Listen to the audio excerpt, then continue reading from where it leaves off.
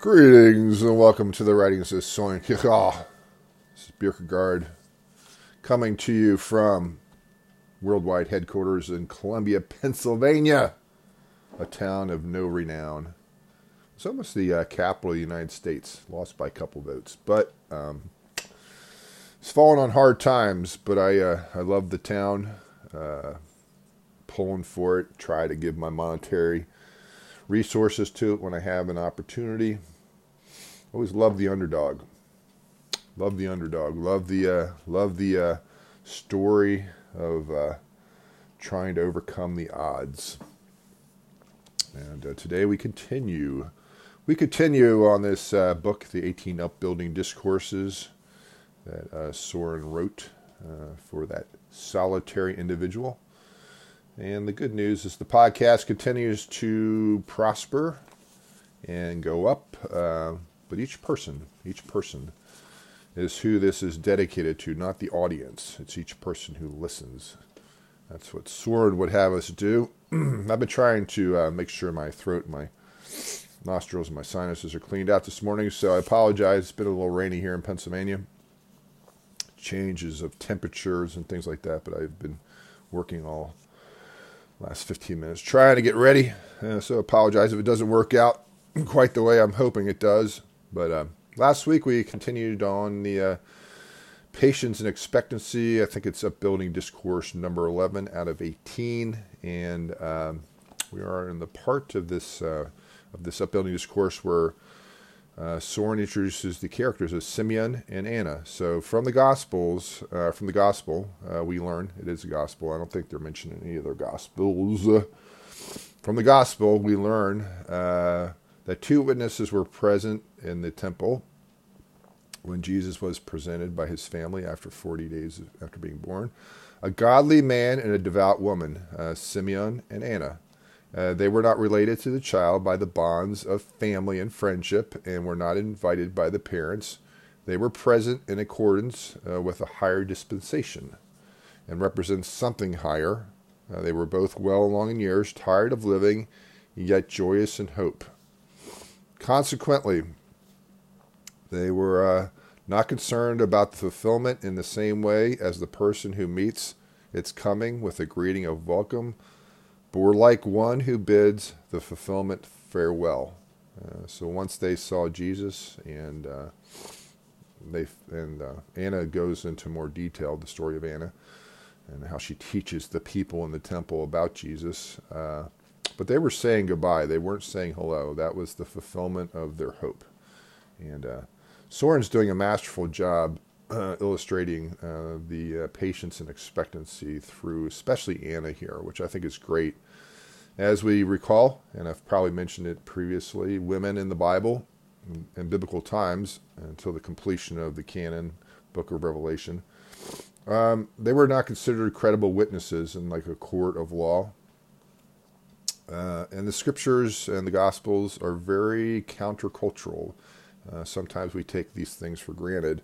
We don't understand that Jesus is elevating the role of women into equality with men in terms of their standing before God. We have different characteristics and things like that, but our basic equality before God is genderless. God values all people equally, as well as all the different variations of humanity. It's not right to use the word race. There's only one human race. They're not races. It's not like black people and Asian people and white people are from a different race. We're all the human race. We just have different characteristics. And if we understood that more clearly and got out of this race thinking, then maybe we'd be better off. We'd be better off. But they were saying goodbye. They were saying goodbye to a life fulfilled.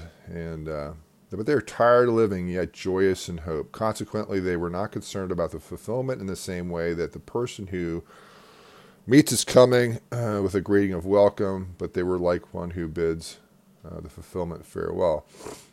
What then do these two witnesses represent? What else but expectancy, just as the voice of the prophets echoed once again in the rigorous words of John the Baptist, so did the patriarchs believe, expectancy rise up in these two figures in order to stand by in the moment of fulfillment, but they who were appointed by the Lord himself to represent the expectancy in that hour certainly were the sort of people who at all times are able to stand their test every time contemplation seeks to understand expectancy. In the form of expectancy, that is patience. So both Simeon and Anna were quite old.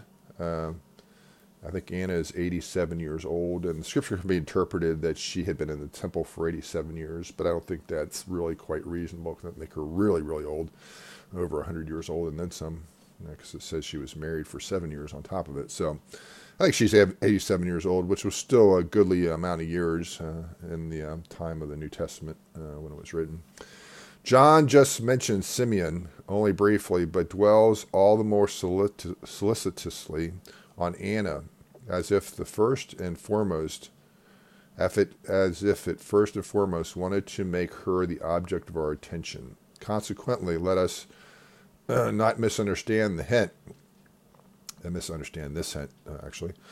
But with Anna as the occasion, with her in mind, let us speak of patience and expectancy. So these two are model examples of patience and expectancy. And this is throughout the scriptures that from Genesis, like we talked about last week, the proto-evangelium. From there on, the prophets spoke of a coming Messiah. It wasn't always clear. Let's at least acknowledge that some people are correct, the Jews in particular. The scriptures aren't black and white a lot of times about these things. God is more mysterious than that. He tells parables and stories and hints and allusions, and it's up to people who engage that with the right spirit to figure it out. There's times that Jesus spoke plainly and he didn't speak in parables, but there are times that he spoke mysteriously, and people could walk away thinking like the guy's talking nonsense. What the heck is this about?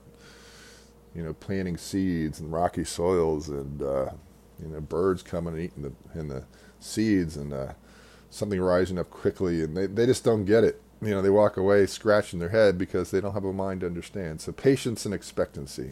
From the gospel, we learn that at the time of this event, Anna was well on in years, in her 84th year. So it's 84 rather than 87, excuse me.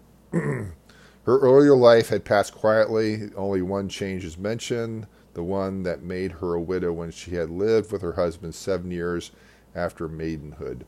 Consequently, she had been married only 7 years, and now her age was 7 times 12. So Soren teaching us a little mathematics here. 7 times 12, 84. I don't know, I was thinking 87, but 84. Her life was broken off early. She had nothing left that could be the object of her caring. So women those days were perceived as being redeemed through becoming mothers, and that's why it was so painful for women like Sarah and John the Baptist's mom, and individuals like that, females like that were childless. And there's that woman, I think she's Hannah in the Old Testament, that had Samuel the prophet. I think she struggled with having children too. Put old Samuel in a little ephod, walking around like a little play ephod, like as if it was a priest. Those stories are fun. I like those. So childhood was seen as a redeeming aspect of being a woman, and if a woman was not a mother, she was considered smitten by God. So Anna didn't take it that way, nor should she. You can, as a woman, you don't have to have children to feel like you're important. You don't have to be married to feel like you're important. This is true for men too, but probably more true for women, I would say. We have dignity and value on our own. And now if you want to have children, you want to be married, all the better. If that's what God is calling you to, that is excellent. It's a better thing for you if you want that. Consequently, she'd been married only 7 years, and now her age was 7 times 12. Her life was broken off early. She had nothing left that could be the object of her caring, while her thoughts were with the one dead. She had nothing she could love forth. as a consolation for herself in time. Nothing she could love with her whole heart without thereby dishonoring or disquieting the one who had passed away. So maybe Anna was grieving for a love lost. The 7 years that she was with her husband were wonderful.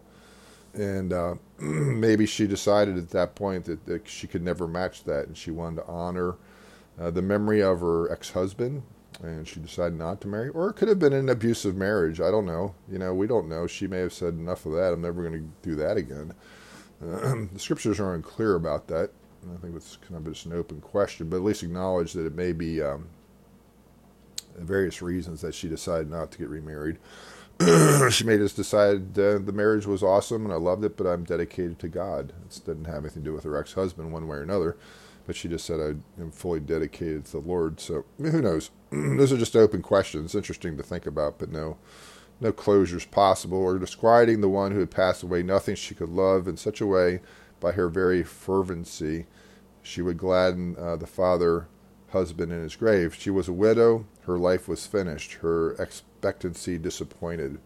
And I would assume she got married for the reason of wanting to be a wife and to have children. So her expectancy was disappointed. And God will allow disappointments to come in our lives, of course. That doesn't take any great belief to understand that. And expectancy is somewhat related to disappointment because it teaches us to put our hopes in the right things. Often when we're disappointed, not always, but often we've put our hopes in the wrong things. We'd hope this relationship would work out and somehow we would feel fulfilled, or the ideal job would come our way when we wanted it.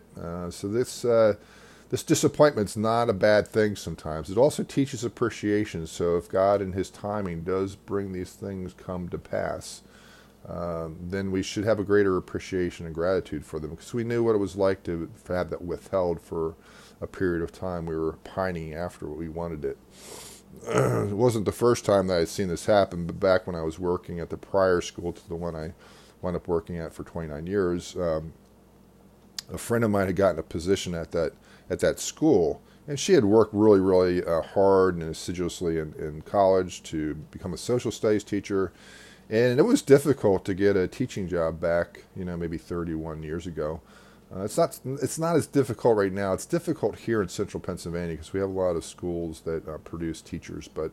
Pennsylvania pays teachers pretty well in comparison to places like the South. But she finally got a job that she had been subbing for a while, maybe a year or two, and she really wanted a position. And she got this position at the school that I'd worked at. And I ran into her a few years later, and she started to develop those patterns of cynicism that teachers sometimes get into. It was really interesting. She was, all bright-eyed and bushy-tailed when she got the job, and after a few years in the system, she started to talk a little bit less positively about the career. And I just thought it was super interesting that, if she had seen herself for maybe 3 or 4 years before, she'd been surprised that she had gone in that direction. Once the reality hit in, teaching is hard. Anybody who thinks teaching is an easy job hasn't been a teacher before, number one. That's the most primary observation. The teaching is very difficult. You're responsible for a group of kids, sometimes on upwards of 30 to 35 children. It doesn't matter what age group. They all present their different demands and responsibilities that you have as an educator. So anyway, she was a widow. Her life was finished. Her expectancy disappointed. She, who had expected to live a long time with her husband and to die remembered by family and relatives, but she was now indeed free. And that's one way to look at singleness, is freedom. When you get married, you have a lot of responsibilities, and if you have kids on top of it, get ready not to live for yourself, right? It's going to be about 30 years, hopefully, if not longer, where you can start to breathe free again. But that's a good thing. It's good that the human race has children, right? I was always thankful people had kids, because that means I had a job. But don't diminish how difficult it is. I was always a bit concerned when a young woman or young man were talking about wanting to have children. Maybe say they weren't married, but they were acting as if they were married, and they were a couple, and they, unexpectedly, woman got pregnant, the girl got pregnant, and they were so You should be excited, number one. I always try to treat those things as like, first of all, a baby's coming into the world, so let's first celebrate that, regardless if the people were married or not. I think being married, obviously, is a good thing. It's a better thing for the child. It means the marriage is hopefully more stable, which is good for children. But they also had pie in the sky. They were often wanted to be loved by the child, which works when the baby is young, when the child is young, when it's a baby. But as the child grows older, starts to fight back and has a mind of its own, and a little sinner that it is. And all of a sudden, the parents who thought they were going to get the love bucket full of the love of this child, this affection of the child, now see it's a mixed bag. The child has its own mind, its own will, born in sin from birth like the rest of us, and now it's a job in a way. Now it's a side of something that's not always great. You know that if you're a parent. I'm not preaching to anybody that doesn't understand that more than I do. I just seen it enough to know that. The who expected to live a long time with her husband, to die remembered by family and relatives, but she was now indeed free. According to the Hebrew conception, too, a woman is indeed free when her husband is dead. You could inherit property if your husband had died, but until then you were not going to be able to inherit property. But she was indeed free. And in the resurrection, there will be no distinction between man and woman. So that's a teaching of Jesus when I think the Pharisees came up to him and asked him, who will this woman be married to in the afterlife? Because the woman had been married to 7 brothers.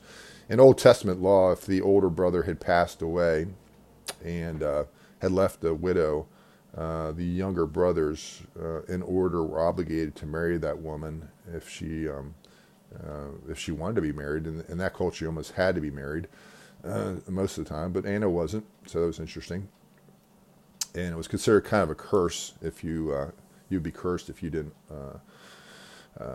marry the widow of your older brother. Let us not upset the venerable woman with our plans. Let us not seek to console with the sagacious advice of people who do not know what inconsolableness is. I am not going to do that word again. 18 centuries and more have passed. She does not need our help now any more than she needed it then. Anna would not tell us to feel sorry for us, or sorry for her, excuse me. I take a sip of coffee to clear my throat. I did gargle some bourbon this morning because it just helps clear out the sinuses. I didn't drink it, I just gargled with it. Scout's honor, promise. 18 centuries and more have passed. She does not need our help now any more than she needed it then. So she had this tremendous confidence. Anna had this tremendous confidence in God. She did not feel alone. She felt fulfilled. She felt purposeful. And she was at it for a lot of years in the temple, decades and decades and decades, waiting for the appearance of Jesus the Christ. We shall not hinder her in following the inclination of her heart. We shall not hinder her in following the inclination of her heart. We shall not be in a hurry to attire her in the victorious armor of despair or in the mourning weeds of slow deterioration. After all, she is the object of our contemplation, and there are things in life into which we should not seek to poetize our thoughts, but from which we ourselves should learn. There are things in life over which we should not weep, but from which we should learn to weep over ourselves. And that's a reference to Jesus telling the women of Jerusalem that they should weep for themselves and their children, not for him, because of the devastation that was to come and the destruction of the temple and the invading Roman armies and all that stuff. So that's where that comes from. And again, as I mentioned many times before, a lot of these scriptural references are footnoted, so if somebody wasn't familiar with the Bible, they could look these verses up and get more familiar with the Bible. And there's plenty of times that it is not footnoted, that Soren just expects his audience to understand the reference point. But in most cases, when I'm reading through these citations, I don't have to look in the back to find out where they're from, which is good. It doesn't make me a better person. It just makes me more informed, and that's helpful, I suppose. Her choice is made. It did not happen yesterday or the day before yesterday, so that we should be ready with our assistance to get it changed. Her choice is made. And if she had regretted it, the time of regret had been long. And it sure was. She chose to remain faithful to her late husband. I think Soren's reading too much into this, and that's the most probable rendition of the story, perhaps, to assume that she chose to remain faithful to her late husband. But the guy could have been a jerk. Let's just admit it. It's a sinful world. Plenty of good women marry bad men. We know that. And vice versa, I suppose. She chose to remain faithful to her late husband as he had been faithful to her, or to say it in another and more truthful way, even though it might not seem as beautiful to her, she chose to remain true to herself. After all, every external bond was dissolved, and the only love bound her, which she had her freedom, and only that love bound her in which she had her freedom, and without which she would not know herself again. And this fidelity, I like the word fidelity. Sometimes it's used like in sound systems and acoustics, fidelity. Her life became very poor in variety. She was just in the temple, so that would look like a sad life to some people, but she was very rich because her life was in God. Her life became very poor in variety, which some people achieve to the point of repulsiveness. But her life became fruitful for the eternal. But her life became fruitful for the eternal. So fruitful can be a word that's used also. I like the etymology of words, but fruitful is often used with childbearing. That somebody's considered fruitful if they have a lot of kids. And children should be perceived as a gift and fruitful. So she had traded one set of fruit for another. Her life became fruitful for the eternal. So I love that. That's a great sentence. And whatever you may think of this, my listener, it is certainly up to each individual to decide on his own, so that according to circumstances, one choice may be just as commendable in its fervent love as another. But this much is certain, that the woman who is busy consoling herself over the loss of her late husband is hardly God's choice to appear as the witness of expectancy in the hour when the expectancy of the human race has its fulfillment. So Anna had faced forward on her life. She wasn't looking backwards. And loss can do that. It can cause people to look backwards and to invest a lot of energy and time in things they can't change. And I'm not advocating like a stoicism or something like that, where people are just hard and life beats them up so much that they just don't feel anymore. That's too far the other way. Yet, I think it's important, if we have a lot of difficulties, a lot of tragedies, and they're behind us, is to remember there's not much we can do to change it. It's all in God. It's all in God. And I've talked about this previously, and I'll talk about it again. Is that I would say my life has been harder than it should have been because of the dumb choices I made, but I had a lot of difficulty also handled to me.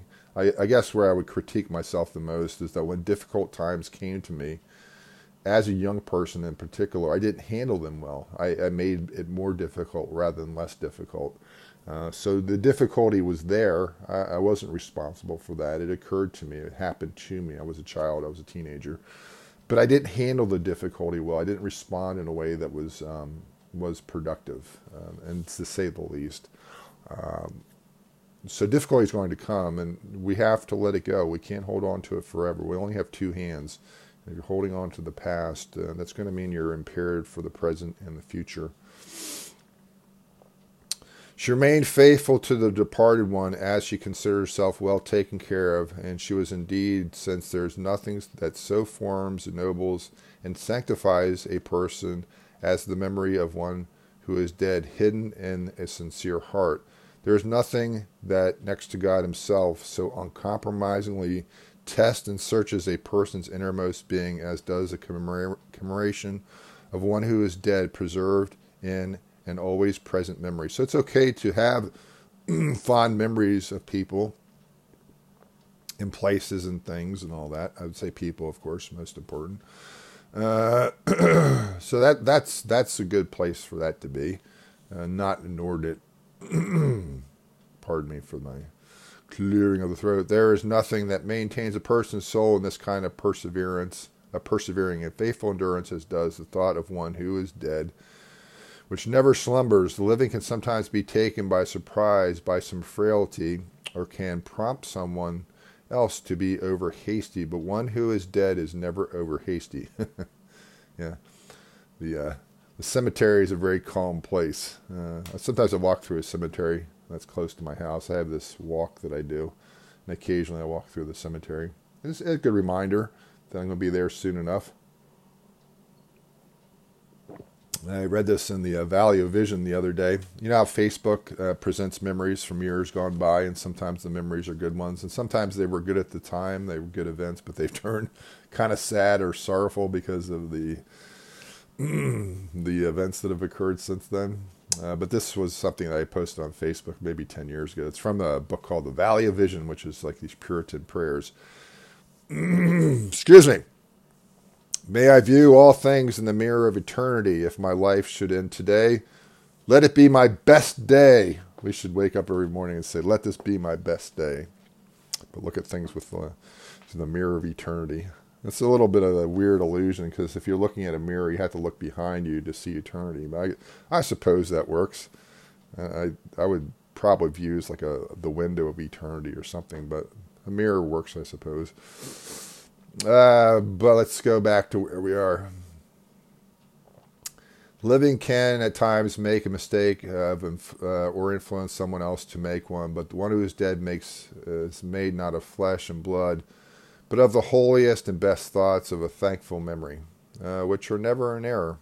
Hopefully over time we get a clear view of people, which are never in error, since they are purified in the anxiety of losing the one who has gone to glory. Hopefully they've gone to glory. The living are quick to appreciate our love, quick to repay in fuller measure and sooner than perhaps well deserved, but the longer the hour of reward is postponed, the more beautiful it is for the one who desires it early and late. Only the day laborer demands to be paid every day. Only faithful love serves 7 years and 7 more for the reward. And that's a biblical allusion, an Old Testament. I think that was probably Jacob with his wife. He had to marry Leah first, and then I think it was Rachel. I didn't look that up, so I'm doing that from memory, but I'm pretty sure that's Jacob. And their dad made him marry Leah first through this deception. Like the Old Testament is full of all kinds of soap opera stuff. I mean, you want to get into like some dysfunction, kind of like Jerry Springer or Maury Povich type of stuff. Read the Old Testament; it's messed up. But the longer the hour reward is postponed, the more beautiful it is for the one who desires it early and late. Only the day laborer demands to be paid every day. Only faithful love serves 7 years and 7 more for the reward. But the person who loves one who is dead serves his entire life for his love. So perhaps that's what Anna was doing. Is Anna then not expectant? We are well aware that there were those in the world whose expectancy was not disappointed. They learned early. Learned early to harden their hearts. So let me try to read this again, make sure I did that correctly. Is Anna then not expectant? ? We are well aware that there were those in the world. We are well aware that there were those in the world whose expectancy was not disappointed. They learned early to harden their hearts. So they're so cynical that they don't even hope. And that can happen to people. And when that happens to children, for example, or teenagers, it's awfully sad when one of the virtues of being young is hopefulness, hopefully hope. And when you see a jaundiced or cynical teenager, something's really gone wrong. Boy, they don't even hope anymore. They learned early to harden their hearts, and now perhaps lifted their heads very proudly in order to look over those who were bowed down in sorrow. Oh, you poor suckers. You actually hoped. You actually wanted life to be a certain way. Ha ha, that's funny. Laughing at people's pain. How could that sort of person ever be deceived? And yet, if he suddenly were to be reminded vividly of the time when his heart dwelled dauntlessly and confidently, rich in expectancy, then he might be shocked at himself. And, they may be surprised that they become so jaundiced. That's a medical disease, but it's also a moral disease. At himself and his disappointed expectancy. And that happens a lot. People put so much hope into something, and then they get it, and then they start to chip away at it because now reality sets in. We talked about that with teaching. Because he had never expected that he would ever foolishly carry his head high like the barren fig tree that expects nothing. That's another biblical allusion. Jesus cursing the fig tree. There's certain types of figs in Israel that bloom at a different time than all the other fig trees. This is an interesting, just as aside for a second. And it's why biblical criticism is questionable a lot of times, that people don't know the Bible well enough. There is a fig tree in Israel, the one that Jesus cursed, that is supposed to have figs out of season. It doesn't follow the same pattern as other fig trees. So when Jesus curses that tree, it's a righteous pronouncement because it's supposed to have figs. Because the biblical skeptic and the critic would say, well, why is Jesus cursing a fig tree that it's not in season? Well, it is. It is in season. It's that particular breed or brand of fig tree that is. It's like when the shepherds are out in the field, a lot of biblical critics and skeptics will say, well, that's not the time of year that shepherds would be out in the fields in Galilee. Well, it is. In this particular region, it's actually the time. Again, it might be because it's closer to the lake and it's warmer, but it was the perfect time, and it is the perfect time for shepherds to be out in the fields. Whereas in Galilee proper, it might not be because it's too dry or whatever. If you're around a body of water, and this happened up to my wife and I in Flathead Lake up in Montana, it's pretty cold in Montana. It's mountainous, of course. And Flathead Lake is a huge body of water. I think it's one of the largest freshwater lakes in the world. And it's cold in the winter, and nothing grows very well around it. If you get too far beyond the lake, nothing grows. It's just kind of mountains and scrubs and stuff like that.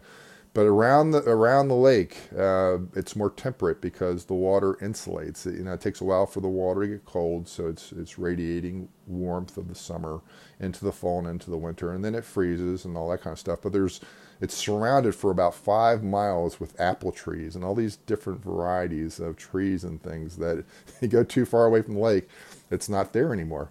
And I don't know if that's why the shepherds were out in the fields, because it's close to the Lake of Galilee. But again, this is where criticism falls short, because they don't take the time to learn. There's scholarship on these issues, and these questions have been answered. So if you have questions about the Bible and you assume, well, it's a contradiction, or these fig trees shouldn't be having figs at this time, or shepherds are not out in the field in this time during the season, well, dig a little deeper.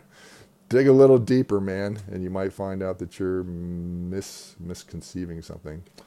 Every foolish carries his head like the barren fig tree that expects nothing. If anyone was disappointed, then certainly it was he, and more incurably than the others. The person who is deceived by the world can still hope that he will not be disappointed some other time, under other circumstances. True. But the person who deceives himself is continually deceived, even if he flees to the farthest limits of the world, because he cannot escape himself. Yeah, we are the biggest problem to ourselves generally, and there are people that's not true about, that they've been abused by others. They've been abused and violated by another human being or situation. But most of the times, our biggest enemy is ourselves, and I've talked about that enough, so I don't need to get into that more. But he cannot escape himself. Soren's making that point. But we are well aware that there were those whose expectancies were not disappointed. In busy service, they allowed themselves not a moment's quiet. They fragmented their souls into multifarious expectancies, expected now one thing, now another. They won and lost. So this is what Soren would call the aesthetic stage. They're just looking for one experience after another. They won and lost, arose early and walked along roads. Their expectancies were not disappointed. But the expectancy, yes, was out of the question. So the expectancy singular was out of the question. Where indeed was the master who was capable of describing the indefatigable emptiness of where were the memory and the thought that were capable of summing up such confusion, where the eternity that had the time to remember such things? Were they not disappointed in their expectancy that time could not run out, disappointed by the expectancy that in dissipation had let them forget that the earnestness of eternity was bound to forget all their aspirations, and them also is something they could have avoided. The earnestness of eternity. Oh, that's another great turn of phrase. The earnestness of eternity they could have avoided. Not to be forgotten in the course of time was the lot of very few people, but something more glorious, not to be forgotten in eternity, was given to every human being who himself wills it. Were they then not disappointed, it is not the person who does not even suspect the disappointment before it swallows and annihilates him the most terribly disappointed. But Anna, however, my listener, let your thoughts dwell on this venerable woman, whose mind is among the graves, and now, although well on in years, nevertheless stands as the Eternal's young fiancée, the tranquility in her eyes that nevertheless is expectant. That's just another beautiful. I love good writing. I was hanging out with some friends on Sunday that are all visual artists, like they paint or they draw or sculptures or things like that. And I got invited to this thing because I'm friends with a couple of the people that are in this little consortium, and they put on a show in the fall of an art show. And I'm going to help out with some of the things that I can do well, which is kind of organizational and logistics and that kind of thing. But I'm not a visual artist. I don't have the skill, which always disappointed me. But I love words, man. I love words. Like words are like paint, like the colors of paint. And a good sentence is like a portrait. When somebody uses words correctly, and that's why we should have good vocabularies, not to impress people, not to like pat ourselves in the back or win a spelling bee or something. But it gives us more clarity, gives us more depth, and gives us more accuracy and more beauty to be able to combine this wonderful facility of language. Is what separates human beings from all the other creatures out there, is our ability to form words, not just sounds, but words. And this paragraph is so beautiful. Like Soren wrote it beautifully, of course, and then the Hongs translated it beautifully, which is hard to do.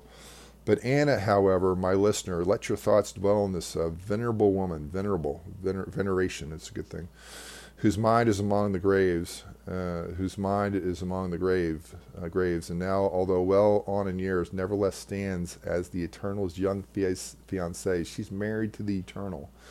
Or engaged to it. I guess that's a better way of saying it. This tranquility in her eyes that nevertheless is expectant. This gentleness that is reconciled to life and nevertheless is expectant. This quiet integrity that is femininely occupied with recollection and nevertheless is expectant. This humble self-denial that nevertheless is expectant.